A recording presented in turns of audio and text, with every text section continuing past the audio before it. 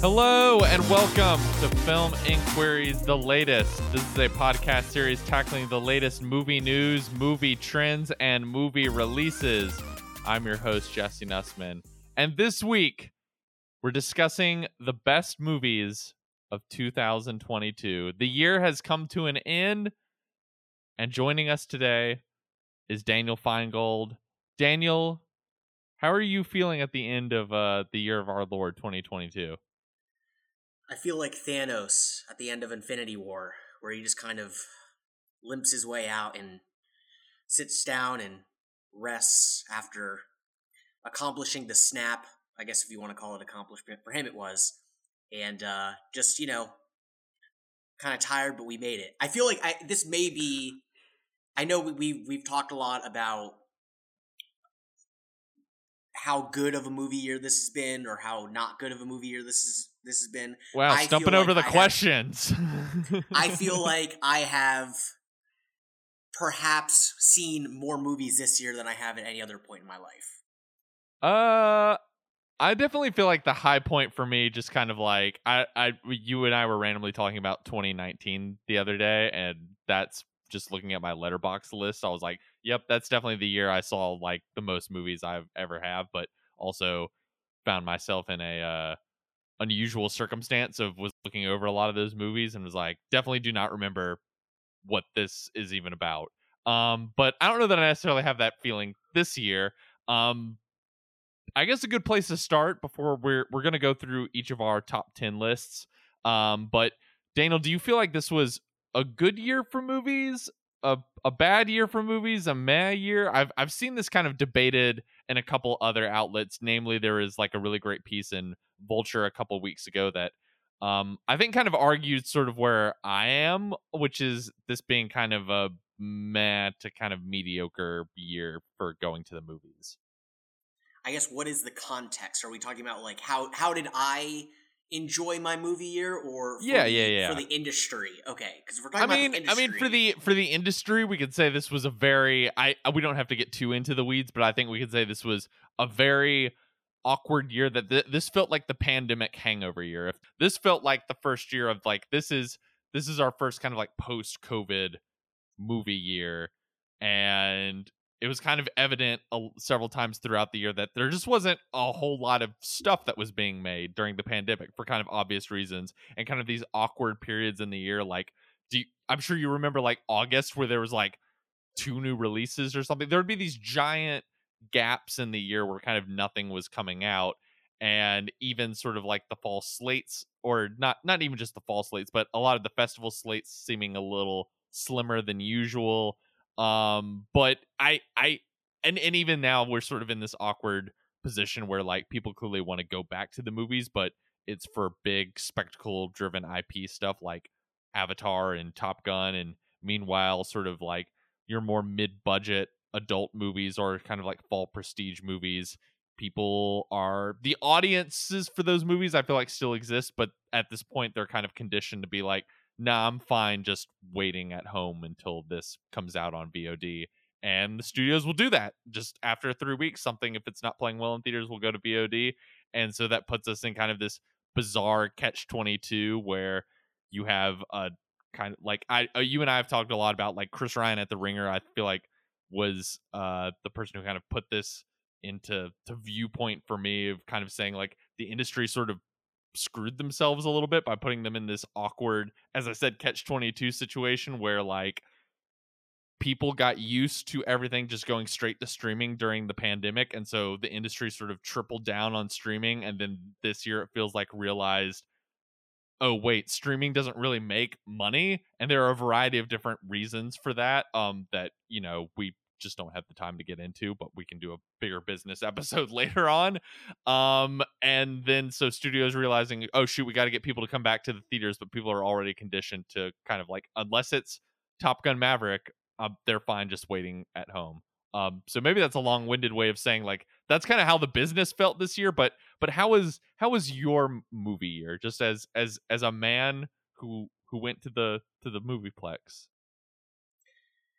Jesse, let me tell you, I had a great time. Okay, I had a great year at the movies. I think we started strong. I was surprised with how strong we had everything everywhere all at once right out of the gate. We had um, The Northman right out of the gate. I'm a huge Nicolas Cage fan, so I believe we talked about that movie, The Unbearable Weight of Massive Talent. Not on the top 10, but not the best movie of the year by any means, but another movie enjoyable right out of the gate. There was the lull later in the year, but I feel like that void for us was filled with going to the Toronto International Film Festival. The first time I've been back at a film festival since 2019, and really since 2018 when I went to TIFF that year, because 2019, South by Southwest, whenever I go there, I'm visiting friends. It's not really like, this was the experience of like, I am going to see as many movies as my body allows me to in this certain amount of time. So kudos to you for kind of nudging us in that direction of like, we should go to a film festival. And then, as usual, the last kind of 2, 3, 4 months felt like a sprint of, let me cram in all of the award season stuff that we didn't get a chance to see from Toronto. And yeah, there was that one lull, but for the most part, I don't put myself in a box with thinking about movies like I used to with star ratings.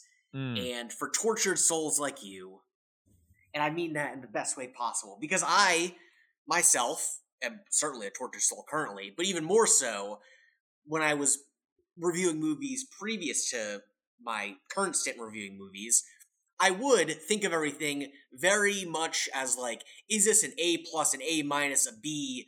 Is this a 4 stars, 4.5? I just don't see it that way anymore. I come out of a movie and it's all about the vibes. It's all about feeling good. And you know what? Some people might say it's not vibes, it's mental illness. Go see a doctor. But this is where I'm at in life. I'm a 31-year-old man. I just want to have a good time at the movies. Yeah, I'm sort of in a flip from you, and I'm not ashamed to admit it. And it's interesting you bring up like star rating. I then was just like, I wonder where most of the movies, I have like a big ranked list of everything I saw this year on Letterboxd, and there's a lot of like 3.5 and 3. So like it's not like everything I saw this year was bad. This certainly didn't feel like a catastrophically bad movie year. It just felt like a movie year where there I didn't quite see anything, and this is maybe a bad primer for us to get into our top 10 list. I didn't see any kind of like wow 5-star movies this year. I think I would say like my top number 1 movie, I don't even know would like maybe crack the top 10 from like a couple years ago in like 2019 or something like that. And last year I would say there was like 4 movies I saw that a couple of them it took repeated viewings, but was like, wow, masterpiece, hands down.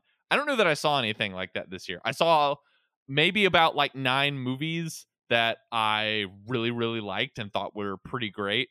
I saw a good chunk of stuff that I thought was good and that I like was satisfied leaving the theater, and then saw a giant swath of stuff that I was either mixed or kind of meh on. And then the crappy stuff that not really worth mentioning. But I thought in kind of like reading a few sort of big overarching pieces on the year, some interesting trends I kind of saw.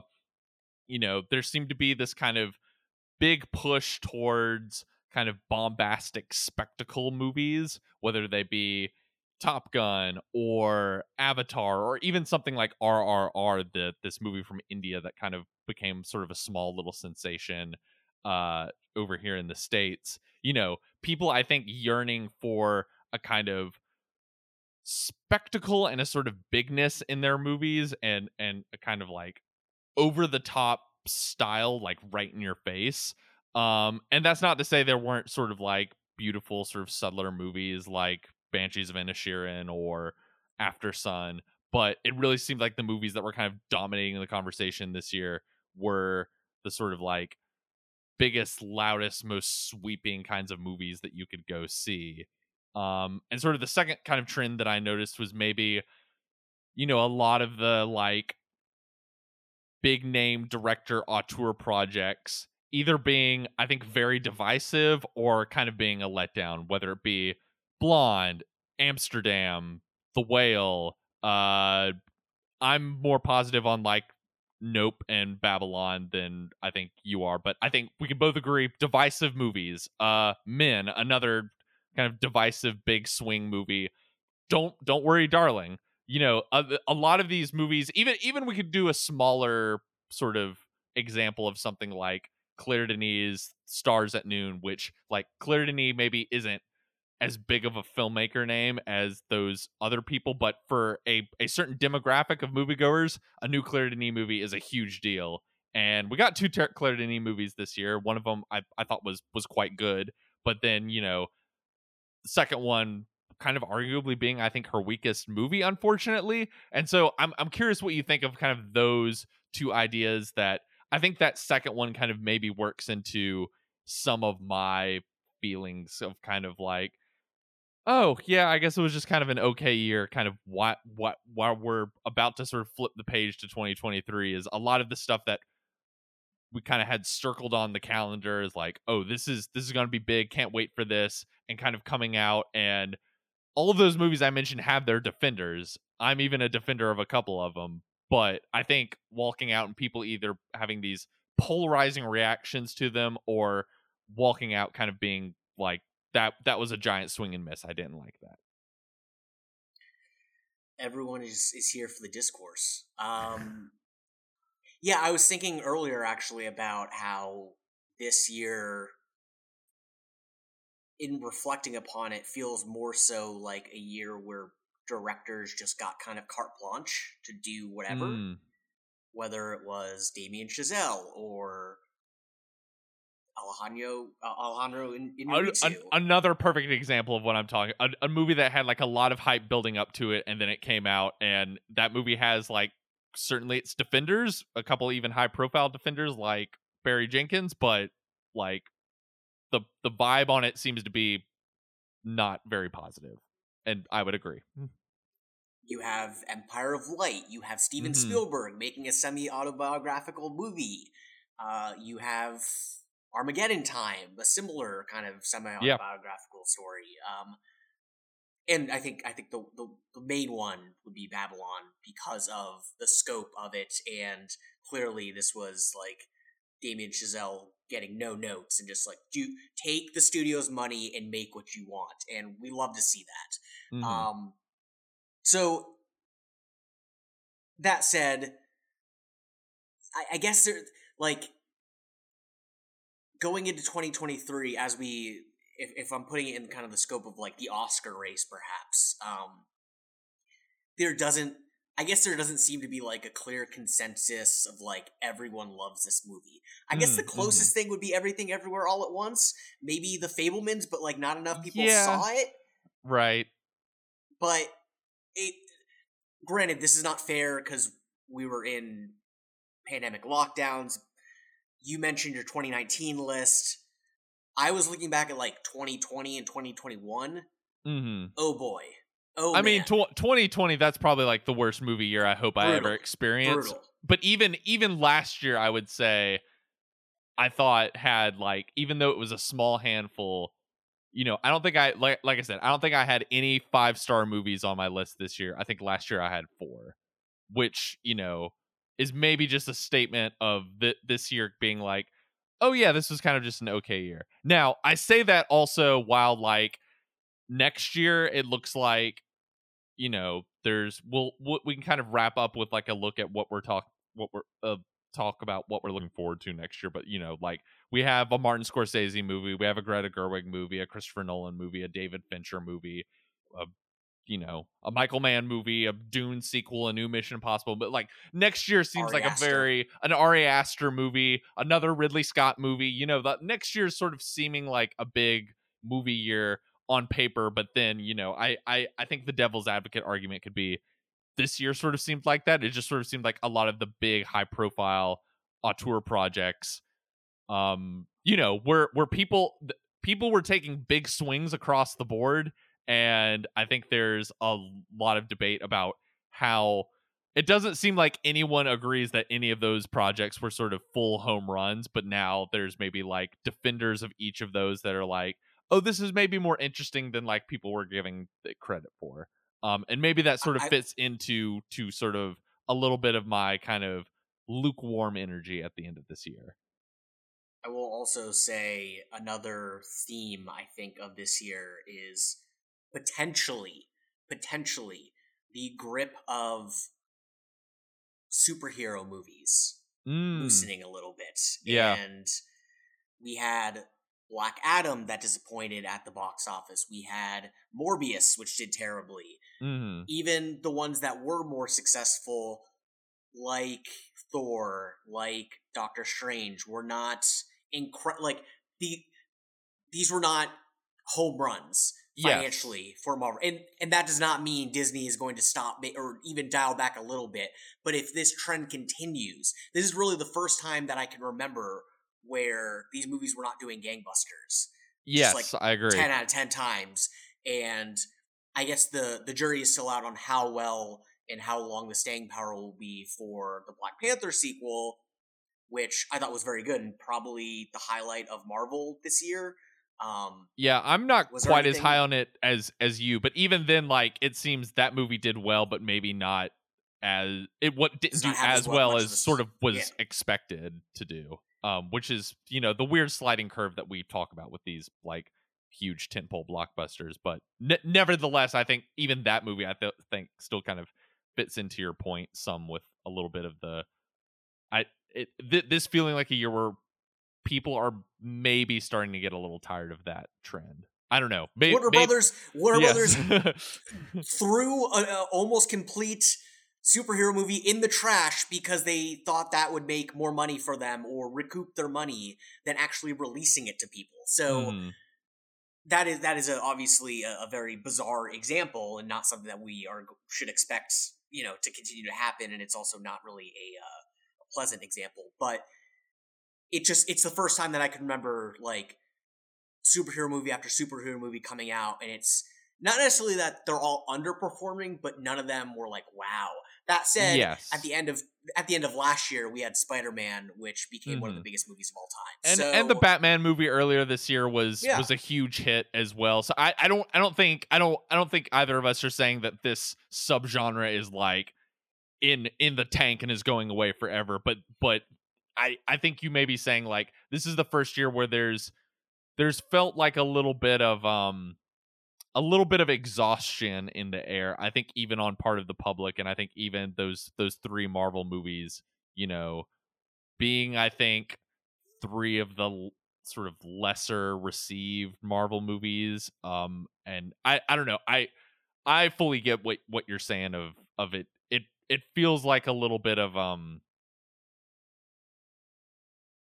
superhero fatigue that people have talked about for years. Finally, maybe just the ground is feeling a little less stable than maybe it did like back in 2019.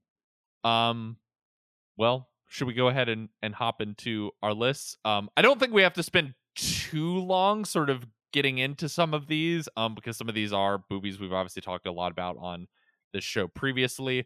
But I'll kick it off to you to start us at number 10, and we can kind of bounce back and forth. And obviously, I'm sure we'll have some overlap in our picks, but I think our lists are fairly different enough. We definitely have some crossover. I was just comparing the two. Number 10 for me, Fire of Love, which has been out for a minute, but I did finally get around to seeing it recently. A nice little documentary about volcanologist couple who I guess really rose to prominence in the early 80s. Yeah, 70s, 80s, maybe something the 70s, like that. Yeah. And it is one part a story of their love and kind of frenetic kinetic energy going on there, as well as their love for volcanoes and kind of how they bonded over not being interested in man, but being interested in Mother Nature. And the footage in this movie that is all from them is breathtaking. Like, it is unbelievably breathtaking. Like, there are shots, whether it's pictures, B-roll, that you really have to see to believe, and even when you see it, it almost looks like CGI. That's just Mhm. how we're like programmed now. It's incredible. And if you know the true story about them, I don't think that really makes any difference with how you experience this movie.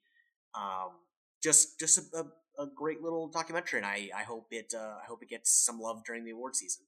Yeah, Katya and Maurice Croft are the two volcanologists. This was obviously a movie that kind of premiered at Sundance earlier in the year. It's now available to stream on Disney Plus. I like it too. Maybe not quite as much as you do, but I would be surprised if this somehow isn't in the like best documentary conversation when Oscar season comes around. My number 10 is, I as I said, I had 9 clear movies that I really wanted to talk about.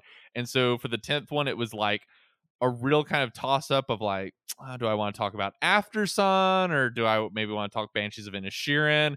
Do I want to bring up Babylon again to troll Daniel? But I think I decided I was going to talk about The Northman, which I believe you and I talked about on the show kind of earlier in the spring after we saw it. This is obviously Robert Eggers' uh, Viking revenge action epic. Robert Eggers, the writer director behind The Lighthouse and The Witch. This is kind of him leveling up to, I think, a much bigger, broader canvas. And it kind of does fit into sort of what you identified this year of like a lot of studios kind of letting directors take big swings on projects. I think part of the weird reception to this movie when it came out in the spring, and it was kind of a bomb, but then I think found very quickly a second life on VOD, was it was in some ways I think caught in the middle of being like a little too alienating for commercial audiences, but maybe like a little too commercial for art house audiences. And like Eggers talking about how he didn't quite have final cut on it and had to like make some compromises with the studio. But I have not watched it since it came out, but just sort of looking over the movies from this year was one that caught my eye as like that was a really standout experience, seeing that on a big screen and just kind of having this big grin on my face of,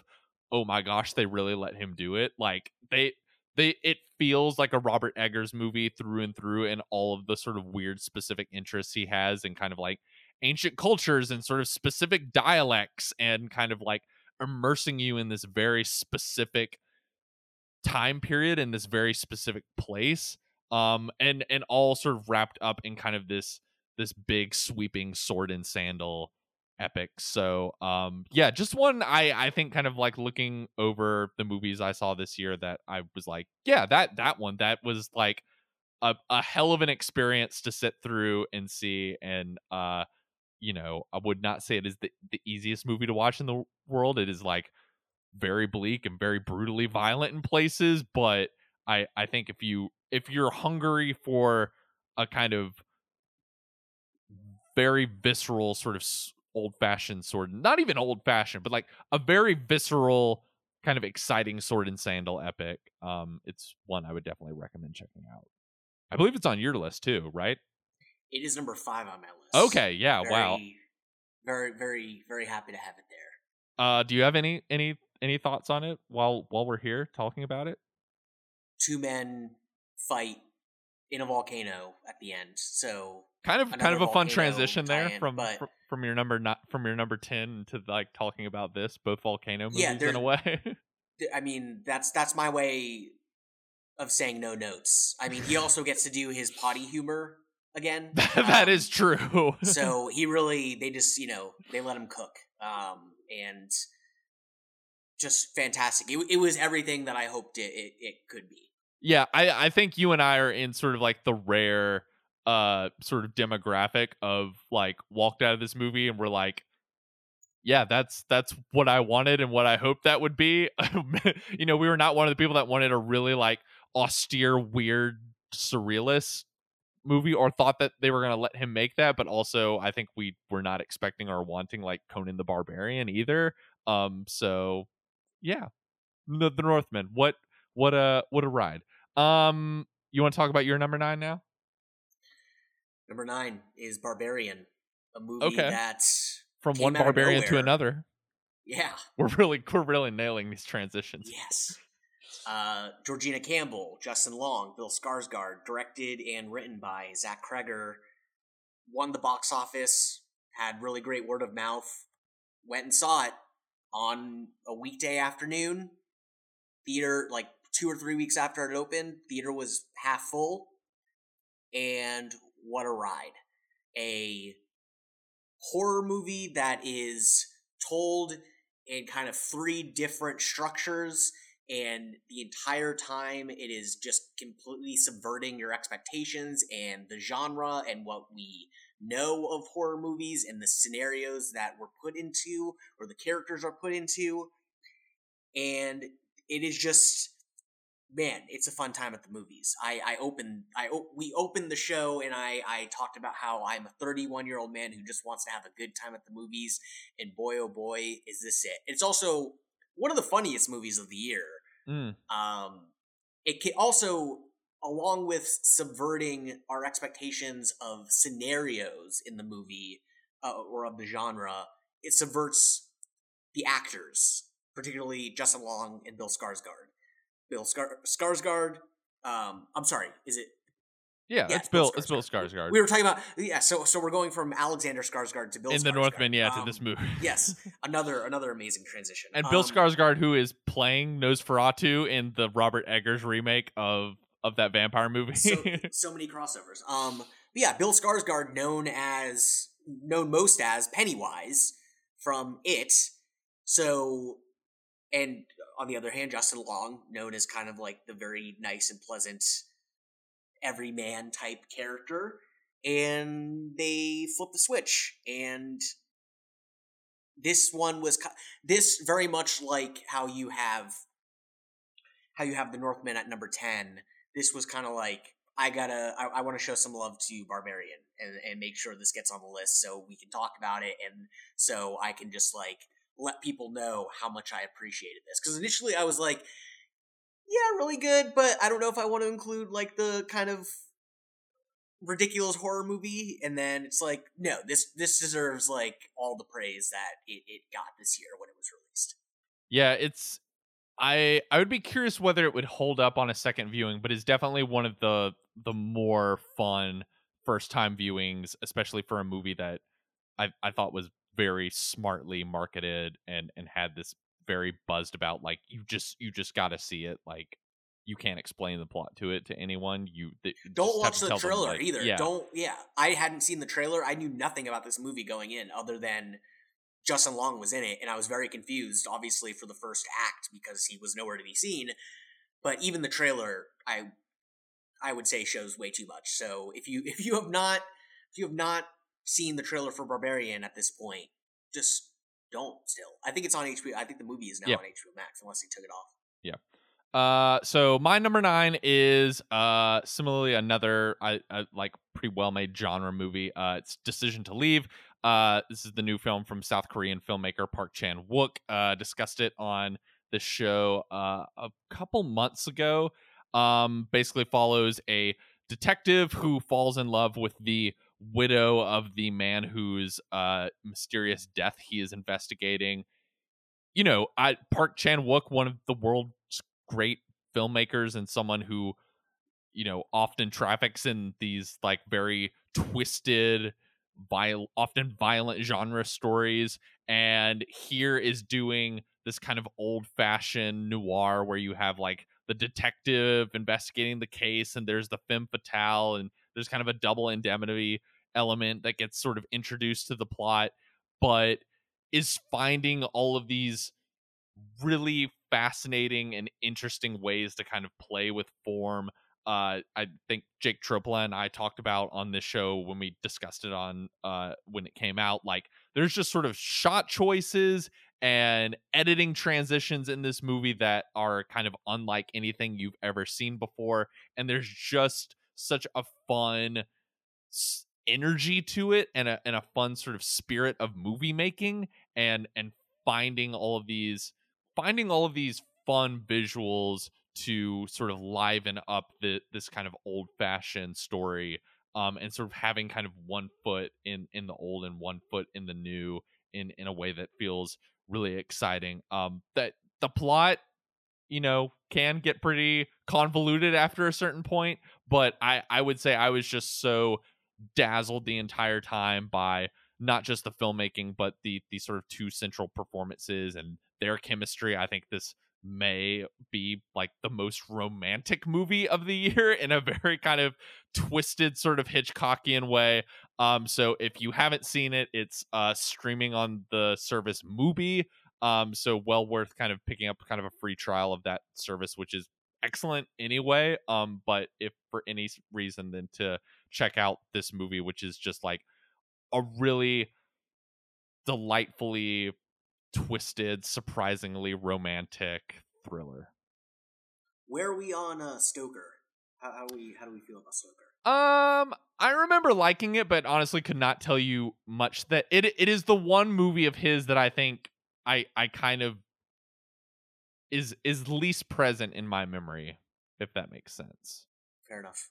I would say this movie, this new one, Decision to Leave, is I think up there with Old Boy and The Handmaiden as one of his better movies in my opinion. Do you want to move to your number 8? Sure. Number 8 is Till. I have not cried like this in a movie theater perhaps ever. And obviously Till, based on the true story of Emmett Till. This movie primarily told through the eyes of his mother, played by Atlanta's own Danielle Deadwyler. And as much as I may be rooting for Michelle Yeoh to get her just due, or Cate Blanchett is obviously the front runner, I think, for Tar, Danielle Deadwyler's performance is easily number one for me this year. The movie worked as much as it did for me because of her performance, not even necessarily in dialogue, but in body language and facial expressions. Just the grief and righteous anger and rage and seeking justice that she conveys is so powerful. I could not include this on the list. That's not to say that the movie itself too is great. She, I think, elevates it to a whole nother level, and really someone that I was not on my radar. I was not really aware of her before this performance, and I really hope that she gets recognized. I'm not expecting her to win the Oscar or a major award, but I hope she at least makes the cut in what is a very tough race, given all the great performances this year in that category in particular. But yeah, Till. I don't know. We haven't really spoken about it too much. I know. Yeah, I don't even think I discussed it on the podcast at all, because it just sort of came out in sort of a stream of sort of a whole bunch of releases around the fall. I'm maybe not as I maybe didn't quite have the same reaction as you did about the movie itself, but I fully agree with everything you said about Danielle Deadwyler. I really liked what Manohla Dargis in the New York Times had to say about the performance, which was talking about it as like a masterclass in how to play grief. And she is finding all of these nuances in just the way she speaks and her body language, like you mentioned, and just sort of conveying the varying different forms that grief can take in a person. And I fully agree. I think it's like one of the best pieces of acting I've seen in the last couple years. I think I've been trying to wrestle with what it was about the movie that I maybe did not have the same kind of visceral reaction that you did. I think for me, with sort of historical movies like this, I think there has to be some other kind of gear working. There has to be some other kind of like conceit or sort of take on top of it, other than just sort of like, here's the story. And I think that's the thing I sort of struggled with a bit of the movie, of just sort of it just sort of laying out very sort of straightforwardly, like, this is the Emmett Till story. It's a very important story. We're making this movie because it's an important story. And kind of struggling to sort of see what the sort of added thing on top of that to sort of what the sort of new angle or sort of new pathway into that story they were trying to take. But again, I think, you know, it wrecked me. It wrecked me. Yeah, I was sobbing multiple, like ugly crying multiple times. But you know, it's these experiences are all, you know, it could have been a certain day. It just hits you differently. Like it just, I was a mess. Well, it's funny you mentioning that is sort of a movie that for you sort of holds all of this kind of righteous political anger, and that's kind of what I love about my number 8, which is the documentary All the Beauty and the Bloodshed from Laura Poitras. It essentially a portrait of photographer Nan Goldin and her advocacy work against the Sackler family, who sort of own you know, their big sort of pharmaceutical dynasty, and are largely sort of held responsible for the opioid epidemic here in America. And you know, I think the thing for me I really love about this movie is it is sort of a no frills political movie. Like I almost sort of get annoyed at a certain point of, I think there's a lot of movies that get made that are sort of aspiring to be political, but from a sort of position of safety, or a position of sort of like remove from the subjects that they are talking about. But this movie is a sort of roll up your sleeves, angry sort of Molotov cocktail that is imbued with so much anger and passion and energy, and the way it is both sort of able to not only capture Nan Goldin's life, which sort of runs parallel to the sort of thread in this movie of to the sort of storyline in this movie of her advocacy work and trying to and staging these sort of large protests against the Sackler family in museums across the world. But the, you know, the point at which those two things kind of converge in the movie, I think is more moving than almost anything I've seen in a film this year. And yeah, I think I texted you like right after I saw it and was just like, holy shit, holy shit, holy shit. Like this movie just sort of riles you up and has such a potent anger and sort of like, as I say, kind of ferocious energy to it, that I admire how sort of no frills it is, and how uninterested it is in sort of being cuddly and approachable, and is just sort of direct in your face, and really sort of, I think, captures an immediacy about the issues that it's talking about. It's really good. Yeah. I think, like Fire of Love, this will be another one that will be a big contender in the documentary category. I mean, it won the Golden Lion, which is like the grand prize at the Venice Film Festival earlier in the fall. It's really quite extraordinary, I think. You want to talk about your number 7? Sure do. It's the Batman. Okay. Came out hot early in the year, and God, that was almost a year ago. That's scary. We've been through so much together. It's like, what if The Dark Knight, but more brooding and emo and sad and lonely? And just from the performances to the Nirvana to even like the lighthearted kind of comedic moments to the chemistry between Robert Pattinson and Zoe Kravitz. Just all of it. And I think it's like nearly 3 hours long. Yeah, I think it's 3 hours exact. I mean, I think we were fine just saying it's 3 hours. Doesn't bother me. Didn't bother me. It's Google says 2 hours 56 minutes. Give that all to me. Saw it twice in theaters, watched it again once it was on HBO Max, and the vibe, the tone, the feel, the look, just all worked for me. We saw this together, and I just remember it completely washing over me. And one of my favorite moments of the movie is him him just running away from running out of the police department, and then eating shit when he tries to glide away. Mm-hmm. It's just this is just a regular dude, save for all the money. But this is not necessarily a superhero as we kind of know them in the Marvel universe or the larger DC universe. This is a guy with a lot of money and some weird mommy daddy issues that he needs to work through, and it just fully worked. And I am so glad they're going to continue on with this and hopefully keep it as far away as possible from the aforementioned DC extended universe.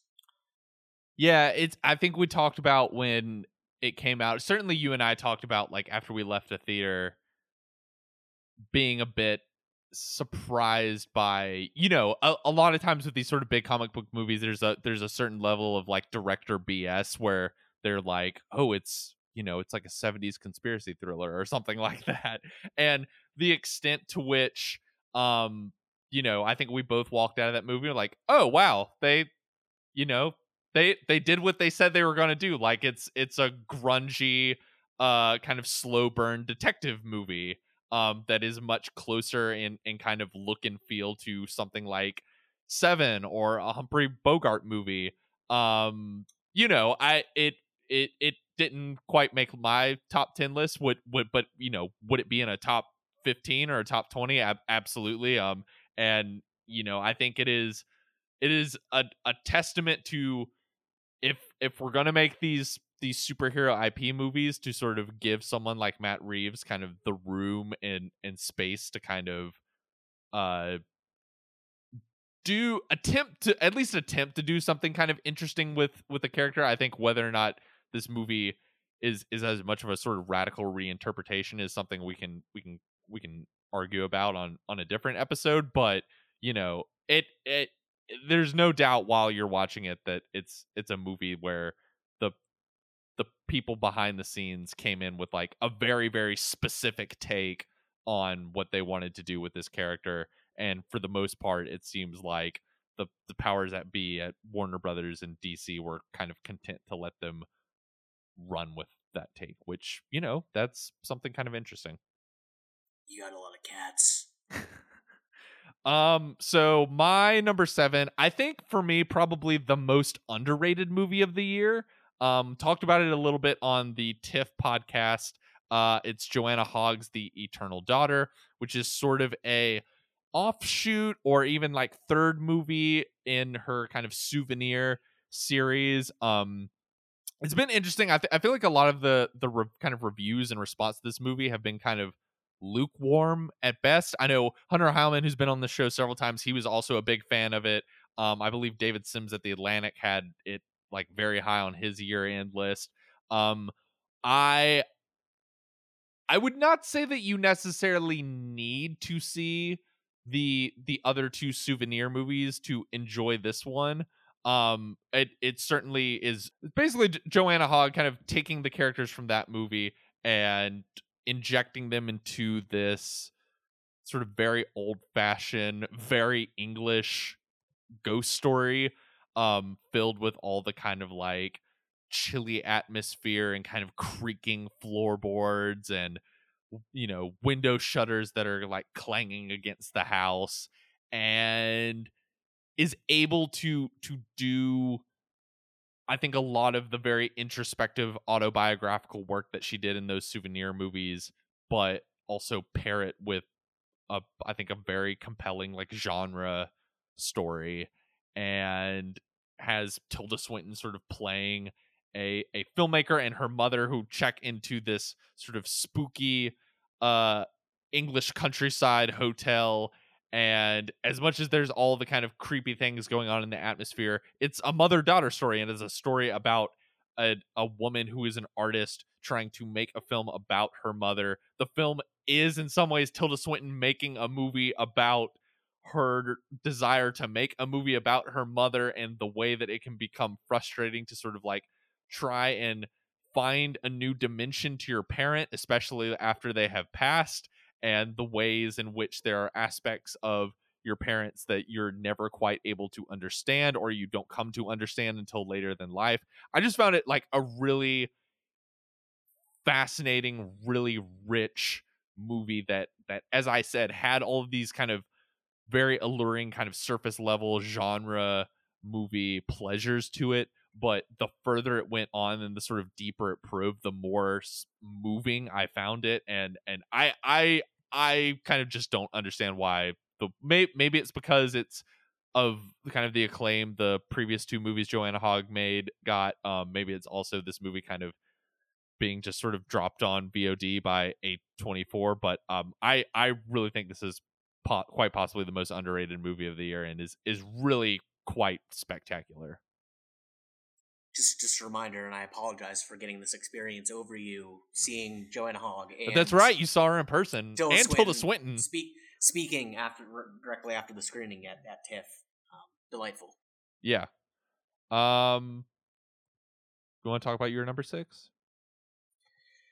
Number 6. Another movie we saw at TIFF.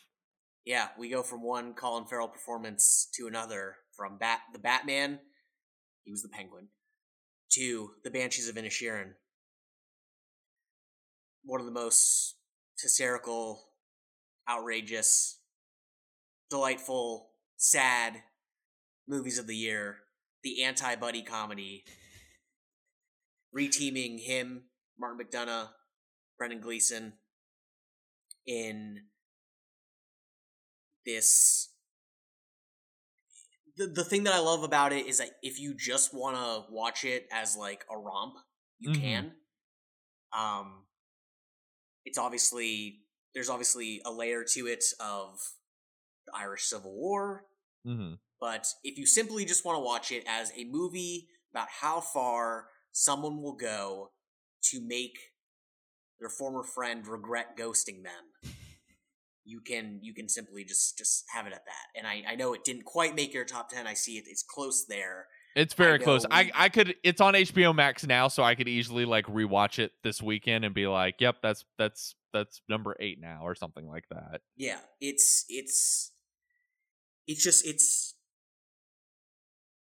weird saying this because it's not number 1, but I find it like perfect.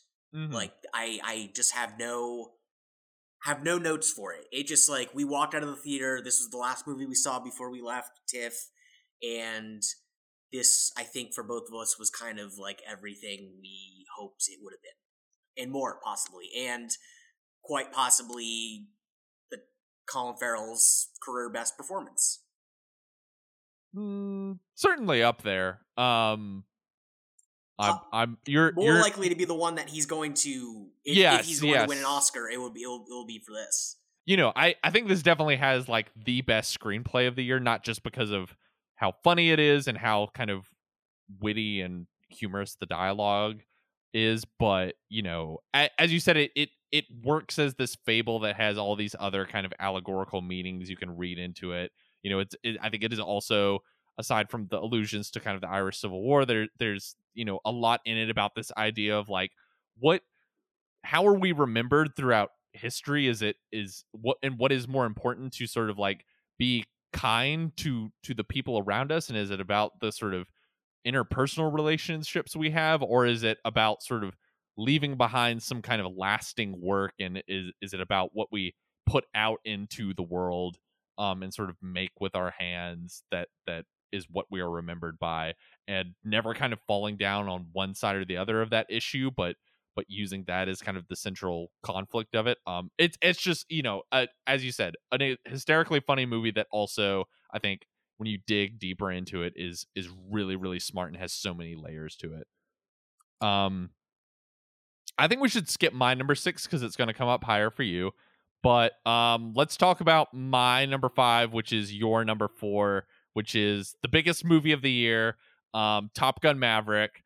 I don't think this is a movie that everyone and their grandmother kind of went and saw. It is not just the biggest box office hit of the year, but one of the biggest box office hits of all time. I don't think we need to do any convincing of people of Top Gun Maverick, but I think it is an opportunity to sort of pose to you a question of like, what is it about this movie that you think made it such a phenomenon this past year? They're flying planes really fast. Like, for real, though. I mean, they did it. Like, this movie was... I did an interview for this movie with Miles like the kind of the secondary cast, not Tom Cruise is what I'm saying. Glenn Powell, Monica Barbaro, Miles Teller in January 2020 during the Super Bowl when I was in Miami and I was working in Miami. That felt early for them to be promoting the movie then. Then this movie did not come out for another 2.5 years. And we waited and we waited, and it was worth the wait. And Paramount sat on it and wouldn't release it, and they knew what they had, and they won. And it's Tom Cruise doing kind of what he does best and what we have come to expect from him. It's better than the original. It pays off on all of the emotional beats of the original, but more because we have this plus 30-year now relationship with that first movie. They do a fantastic job of paying homage to the original while also still branching off of that and not just redoing it. It's a marvel. It's really like this, and this is exactly the kind of movie that you just absolutely have to see in theaters. I am very pro, like, I want to be able to watch movies at home, or I just want movies to be as accessible as possible. But this is definitely, like, yeah, you got to see it in theaters, and people clearly knew that and responded to it. I'm sure a lot of repeat viewings. I saw it twice in theaters, and man, it's just like they waited 2.5 years, and it was just completely worth it. Like, they took a victory lap. Yeah, I think there's so many reasons why this was such a phenomenon. I mean, as you said, there's simplicity to it. Like, it's Tom Cruise flying airplanes. Like, it's you don't have to sell people that hard on it. And there's no politics. I know that's like a knock on it a little bit, where it's like, who are we actually fighting? But they're very smart. Same thing with the original. They're very smart to just like leave that out, because at the end of the day, no one's there to judge the movie based on that. So why even bother? Yeah, and I think you could say that like the success of this movie is a sort of yearning for a kind of big sweeping spectacle after years of watching movies at home due to the pandemic. You could say it's this yearning by audiences to return to this sort of nostalgic old school blockbuster model with sort of the big marquee movie star at the center. I just think it is blockbuster filmmaking at its best. And really just have nothing simpler. I think if you want to read some really eloquent writing on it, Bill Gattaberi over at Vulture and New York Magazine has I think done some of the best writing about this movie and sort of really breaking down kind of the aesthetics of it and what it is that not just makes this better than the original Top Gun from 1986, but why it is such an effective piece of kind of big screen pop art. But I saw it a couple times in theaters. First time I saw it with you, had a great time. Then second time went and saw it with a friend of ours, and she had never, I think, even seen the first Top Gun, and just how raucous that theater was. It just sort of made me kind of go from a movie that I had a really good time with to a movie I kind of loved, and it's like, oh yeah, this is definitely one of the best blockbusters in recent years. So I just remember at the end of our screening, we both stood up and ripped off our American flag t-shirts and did the Predator handshake, yes. flexing our muscles, and yeah, planes flew above us. It was great. It was amazing. So that was your number 4. It's my number 5. As we said, Northman was your number 5. My number 4 is another movie that came out over the summer. It's Jordan Peele's Nope, which I rewatched the other day. I really liked it when saw it in theaters. Then when I rewatched it a couple days ago, it sort of really sort of like rose. It rose from like number 9 or 8 on my list to number 4, and maybe in a couple weeks time will be number 3. I just think Jordan Peele is kind of he's just doing something that like very few other people are doing, which is making kind of these big screen kind of very pop entertaining genre movies, but are imbued with so many interesting ideas.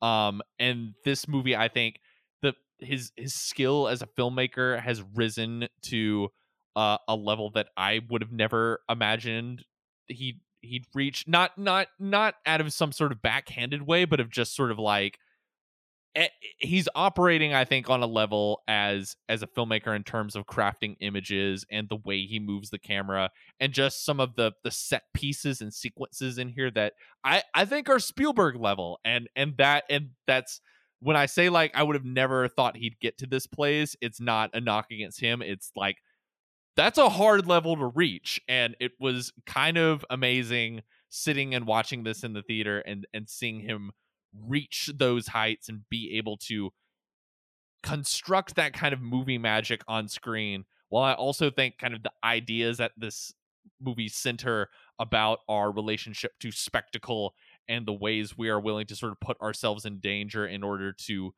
bear witness to that spectacle are so interesting. Rewatching it again a second time, I almost had a thought of like, this is kind of a horror movie that is almost a cautionary tale about our relationship to horror movies, and of like our desire of like, I want to watch something that's going to be so unsettling or so disturbing, and being a movie about how that sort of desire for that kind of adrenaline and thrill can be dangerous at a certain point. And even then, another facet, again, just something I enjoy about this movie is you can sort of pull so many different threads out of it. It's still a movie that I feel like I'm unpacking. I heard a conversation with Wesley Morris over at the New York Times where he was talking about, he was talking with Jenna Wortham, his podcasting partner there, who is also a writer at the Times, and talking about this as a movie about two black characters who witness something that most people would not believe, and what do they have to do to prove what they bear witness to and make others bear witness to what they've seen? They have to capture footage of it, and that being such a powerful parable and such a powerful metaphor to stuff that is happening in the real world. This is just such a smart movie that again, the more I've been thinking about it in the last 6 months or so since it came out, the more of these sort of threads I've been able to pull out, and it is one of the few movies this year that I've been sort of most fascinated by what other people are writing about it, and sort of feel like with each I almost want to read like every piece everyone writes about this movie, because I feel like I'm pulling something new out of it. So as I said, is sort of firing on sort of both cylinders that I really crave in a movie, sort of the sort of visceral pop aesthetics of it. It is like a really effective sci-fi thriller, but as I said, it is also this movie that is ripe with so many interesting ideas about our relationship to the world. And I personally like that Peele, in the ideas in his movies, is sort of broadening to this more kind of, Josh Martin kind of mentioned last week kind of briefly brought this up, but he's sort of broadening to this more like abstract level in his ideas of it's not necessarily like Get Out and Us, which was like this is a direct metaphor to like this socio-political issue. It's like he's thinking grander in term and more universal in terms of the ideas and how they relate to the human experience. I think this is going to be your number one or number two in a few weeks when we like next time. I feel like next time you bring it up or like we discuss it, it'll top the chart. It's the one movie this year that has like really been rising the fastest, and you're probably right. I mean, I have the Blu-ray. I could probably like watch it a third time, and it could be my number one or number two in like 6 months or something like that.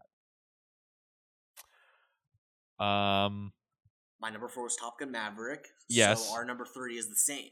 Yes. So another movie I can't believe we've never talked about on this show, or at least I don't think we have, which is RRR. This is an action movie from India that kind of became a sort of crossover success here in the United States. I don't know when did you first kind of become aware of this movie? I think you flagged it to me. I don't know if you had seen it on Netflix or if you saw a screening of it, but I remember you being very excited about it, and I was like, whoa, 3 hours, let's calm down now. Yeah. And I finally got around to watching it, and it's like, yeah, absolutely. Yeah. Yes, like, very much, just like kind of like Top Gun, like, Top Gun, like, this is what you want movies and cinema to be. Yeah, this is maybe like pound for pound, I think, the most viscerally entertaining thing I think I watched all year. I probably first got wind of this of every now and then on Twitter, there'll be some sort of over the top trailer for some action movie from India that is people are almost tweeting about it jokingly of like, oh, can you believe like the stuff that's in this? And I think that's where I first got wind of it, and then it obviously was this giant hit over in that country. I think it's one of the biggest hits in their history. And really, I started hearing about it again at screenings that were happening here in the United States in sort of neighborhoods and areas of major cities that have big Indian population, and these kind of wild, almost like party-like movie screenings with like confetti and people are dancing and cheering and screaming. I'm like so jealous that I never got to. They had a couple of these screenings here in Atlanta where we live, but I didn't get a chance to attend any of them. I know a few people, including Josh Martin, who was on this show last week, who have been to some of these like big theatrical showings of this movie, and just the energy in the room is just they describe it as like I've heard it described as like whatever like the most ecstatic like Marvel screening you've ever been to, like times that by 10, and that's like what it's like to see this movie in a packed crowd. I would describe it as like 1 part historical epic, 1 part buddy action movie, 1 part musical, but it is this big, colorful 3-hour extravaganza that it just every second of it is designed for just maximum pleasure, and it is big and bombastic and over the top, but I think it is like so hard to watch it without this giant grin on your face, and just has such a sense of fun in it. It's weirdly, I think, kind of similar to when I mentioned Decision to Leave, of just like the moviness of it just has there's such a fun to the filmmaking, if that makes sense. And I've only seen it once. I'd love to see it again. I think if I do see it again, I really want to see it on a big screen. It is available to stream on Netflix here in the States, although an important note is that the version on Netflix is dubbed in Hindi, which is not the original language. I personally am not as familiar with Indian cinema. That's kind of like a bit of a blind spot for me. So part of the fun of this movie was getting kind of a window into a whole other country's cinema that I have not had much exposure to, but I kind of learned through sort of researching this movie after I saw it that there's sort of multiple different film industries within India. This is part of not Bollywood, but Tollywood. which does a lot of these sort of big over the top action extravaganzas that are super popular there now. But so it is in the language of Telugu. But the version on Netflix has been dubbed for like another region in India that has Netflix more prominently.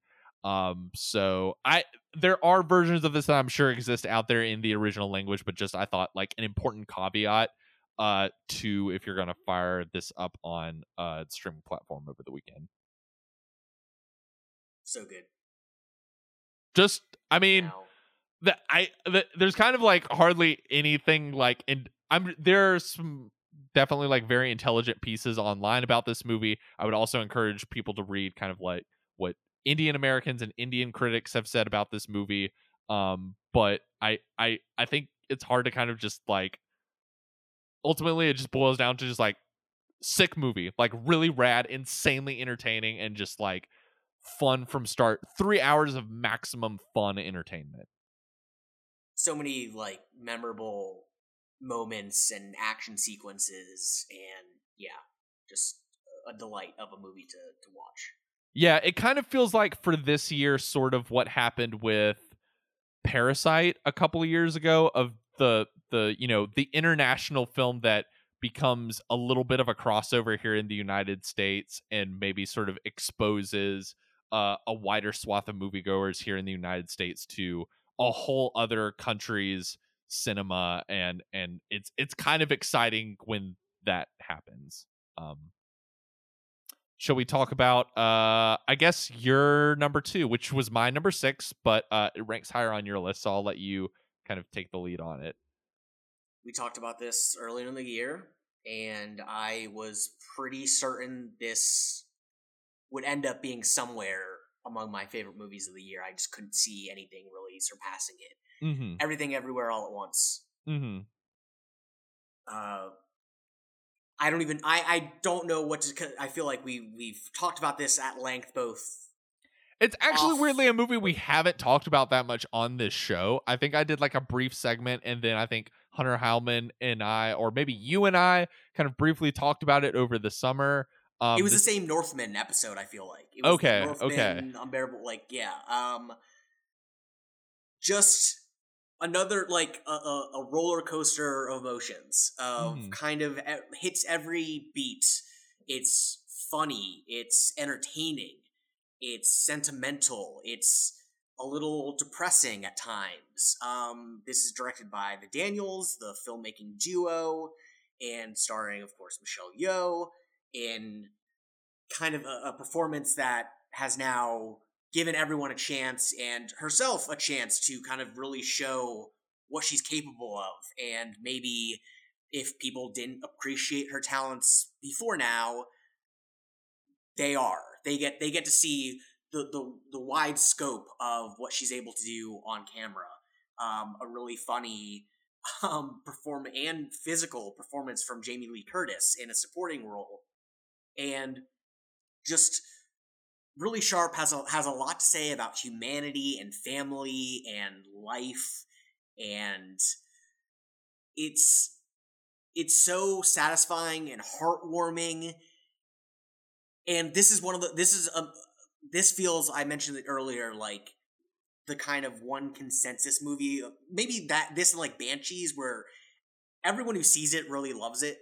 I haven't really heard a compelling argument against it.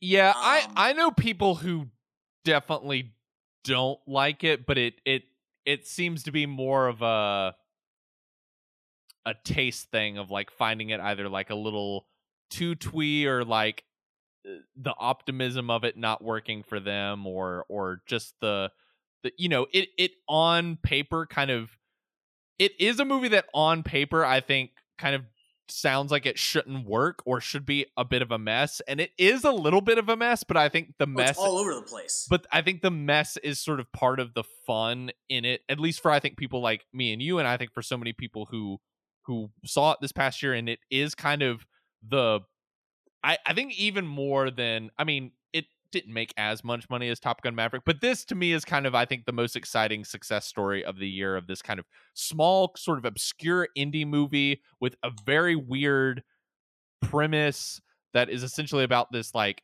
middle-aged Asian American woman who like has to save the world as various multiverses are sort of collapsing in on each other. Well, just trying to do her taxes. She's just Right. trying to do her taxes. But like it and it's also kind of like, you know, it's one part family drama, it's one part martial arts movie, it's one part high concept sci-fi, it's like another part like absurdist comedy. You know, it, as I'm describing, it sounds like something that should absolutely not work, and yet somehow the Daniels, I feel like, are able to sort of weave all of those varying tones so beautifully and make something that just feels kind of like electric and original and surprising in a way that, you know, you're never quite sure which direction it's going to take next. And again, I think you could put it alongside something like RRR and Top Gun Maverick, of like, it's another real maximalist movie that where it is like big flashy style right in your face. And I also feel like could fit with RRR and Decision to Leave as like a movie that just has such a joy in the movie making. And I think, as wild and weird as it is a movie that also I think the real reason that this movie has been such a surprise word of mouth success and the biggest hit of A24's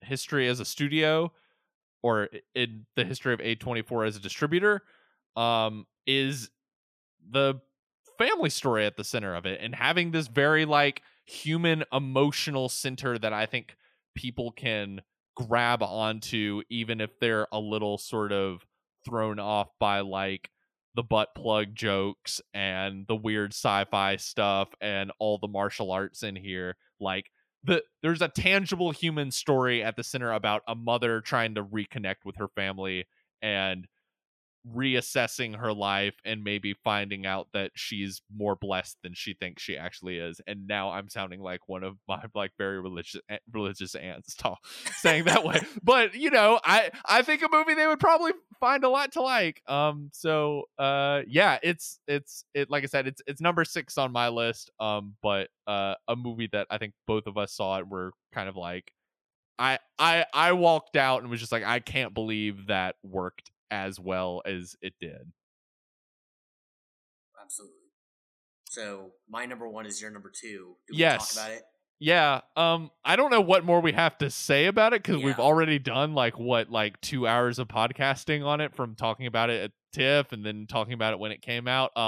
It's The Fabelmans, of Steven Spielberg's autobiographical story about how he fell into making movies, the divorce of his parents, the pull between family and art, which I believe would also make a great double feature with Banshees. I mean, it's this is the thing I wanted to sort, the last thing I wanted to bring up with Fabelmans, and it's something that Josh Martin brought up last week on the Babylon episode, which is kind of this fitting into this grouping of movies this year that were kind of all about sort of the allure of cinema as an art form, and what you have to give up sort of falling in love with that art form.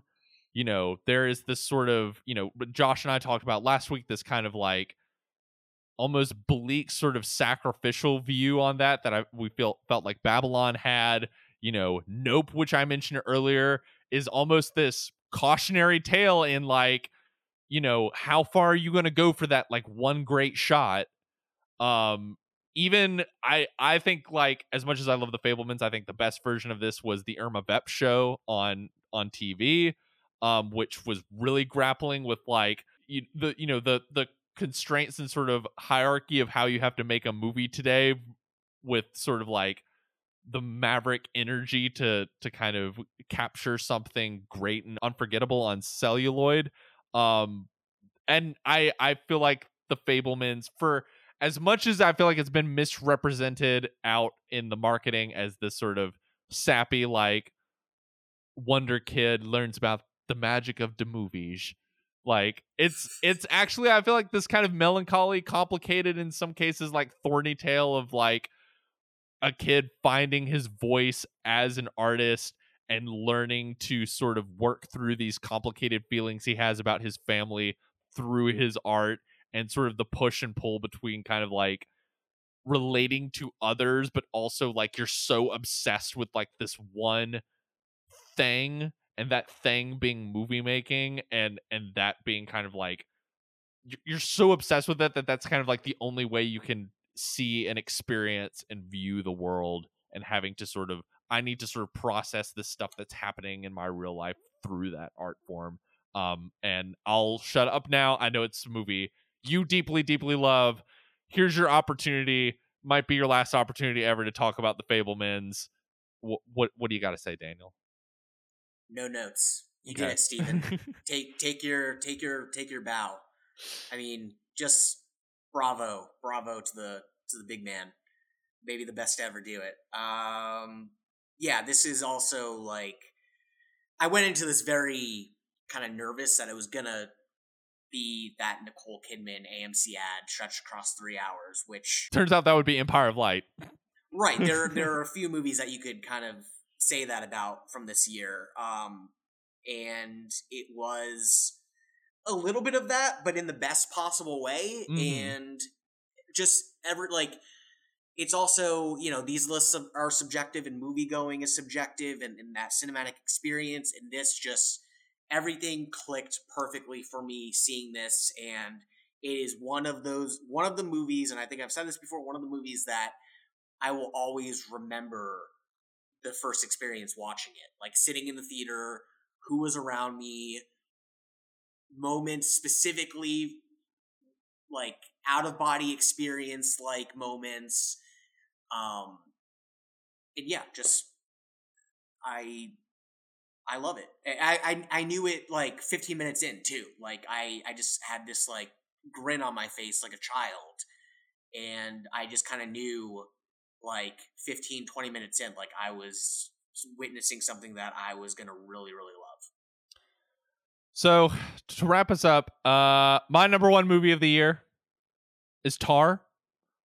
Todd Field's complex Rorschach of a movie about a complicated artist. In this case, a conductor played by Cate Blanchett. And the movie sort of very, I think, subtly kind of brings us into this world of classical music, of very like high level, like world renowned classical music, and then slowly starts to chip away and reveal sort of controversies and aspects of this character that Blanchett is playing that are maybe unsavory. And I think without coming down on one side of the issue versus the other, poses and explores this question about like, can we separate the art from the artists, and is also exploring the various avenues that people use power in order to sort of control others and to advance in their careers. It's no other movie this year I think I've thought longer about, thought more deeply about, been more avid to recommend to other people. Is it a perfect movie? No. I think there's some flaws. I think the ending to me, I think, is interesting, but is even the part of the movie that I still kind of wrestle with the most. Blanchett is like batting 1,000 in this movie. I mean, if for any other reason, this is the Cate Blanchett show. Like, move the out of the way and watch this woman just sort of like run the table on everyone else in this cast. And it's a pretty great cast. Like, I think everyone's exquisite in this movie. The direction is, I think, really, really smart, and is both sort of like direct and powerful and clinical, while also is sort of subtle and takes turns and sort of unfolds in ways that you aren't entirely expecting. It's just a movie that, like, as soon as we saw it, I was like, It's almost 3 hours. I think you were a bit exhausted by that length. I kind of was just like hypnotized the entire time. Went back and saw it with another friend of ours like a week later, and it as I said, it is just the movie this year that I have not stopped thinking about, and is such a rich, fascinating text. And I want to recommend it to people, if only because I am so eager to hear what other people think about it, because almost every conversation I've had about it with someone, they're bringing something new to the table or pulling something out of it that I didn't think of, or have a totally different interpretation about a scene or a character than from what I had. Even I will tell you, like, the first time we saw it and when I went back and saw it a second time, had a completely different read on the movie the second time I saw it. Especially like the ending. I think the first time you and I saw it together, I took the ending as more hopeful, and then like the second time I saw it, took it as like way more jagged edge and kind of darkly humorous. And it is that kind of movie that I can imagine just sort of rewatching it every few years and having a totally different read on it. And it's not that one is wrong, but it is so kind of malleable and mysterious. It sort of lends itself to that kind of interpretation. I think your last point particular fascinating movie to talk about and unpack. Yeah. So we did it. End of the podcast. 2022. At the end of Infinity War. You get to rest. Let's close the book. Before we wrap up, we don't have to make too big of a deal about it, but like, I'm curious, what are just like 5 movies off the top of your head that you're most excited for next year? Biosphere, which saw at TIFF. That was one that I was crazy about, and it will be out next year. Formerly titled Disappointment Boulevard, which I guess now is Beau is Afraid, the Ari Aster movie. Mm-hmm. I'm excited for the next phase of the MCU, if only to finally be done with this whatever phase that we were in for. You're really hyped for Ant-Man Quantumania. I know you are. Killers of the Flower Moon and Barbie. Yeah. I'm excited for all those. Killers of the Flower Moon. I just buckle up. You have not been friends with me when a Martin Scorsese movie's coming out. It's like Marty's just like Papa Christmas coming down the chimney, pulling out his sack, and it's a VHS tape. It's like, here you go, Jesse. A new gift. I'm excited for all of those. I'm also I'm excited for Oppenheimer. You know, I was not the biggest fan of Tenet, Christopher Nolan's last movie, but I look forward to hopefully being won back over again. I like the idea of him doing kind of another historical film, and sort of him making a movie about someone making a doomsday machine just seems like that's kind of just right in his wheelhouse of themes he likes to work with. I'm also very interested in The Killer, the new David Fincher movie with Michael Fassbender in it. We got a new Yorgos Lanthimos movie next year with Emma Stone. Michael Mann's Ferrari. That's what I'm going to be really annoying, is when there's a new Michael Mann movie coming out. And Mission Impossible, probably the blockbuster I am most excited for next year. Mission Impossible. What is it? Mission Impossible : Dead Reckoning Part 2 or something, or no, Part 1. Yes, of course, it's Part 1. Yeah. What we're just gonna call it Mission Impossible 7 on this podcast, but I look forward to the latest round of death-defying stunts from Tom Cruise.